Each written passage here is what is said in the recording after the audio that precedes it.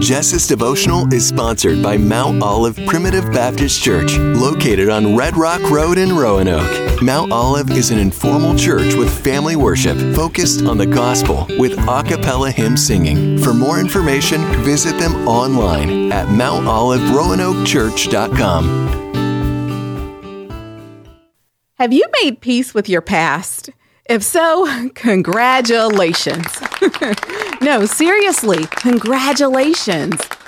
If you've been able to make peace with your past, that is a really big deal. And if you haven't, perhaps now is the time. Well, how can you do that?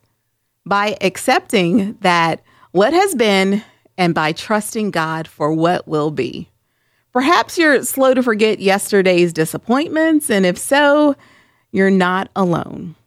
But if you sincerely want to focus your hopes and energies on the future, you must find ways to accept the past, no matter how difficult it might be. If you haven't made peace with the past, today is the day to declare an end to the hostilities. Then you can turn your thoughts to the wondrous promises of God and to the glorious future He has in store for you. Laura Palmer once said, "The past should be culled like a box of fresh strawberries, rinsed of debris, sweetened judiciously, and served in small portions, but not very often." I also like what Isaiah 43:18-19 says.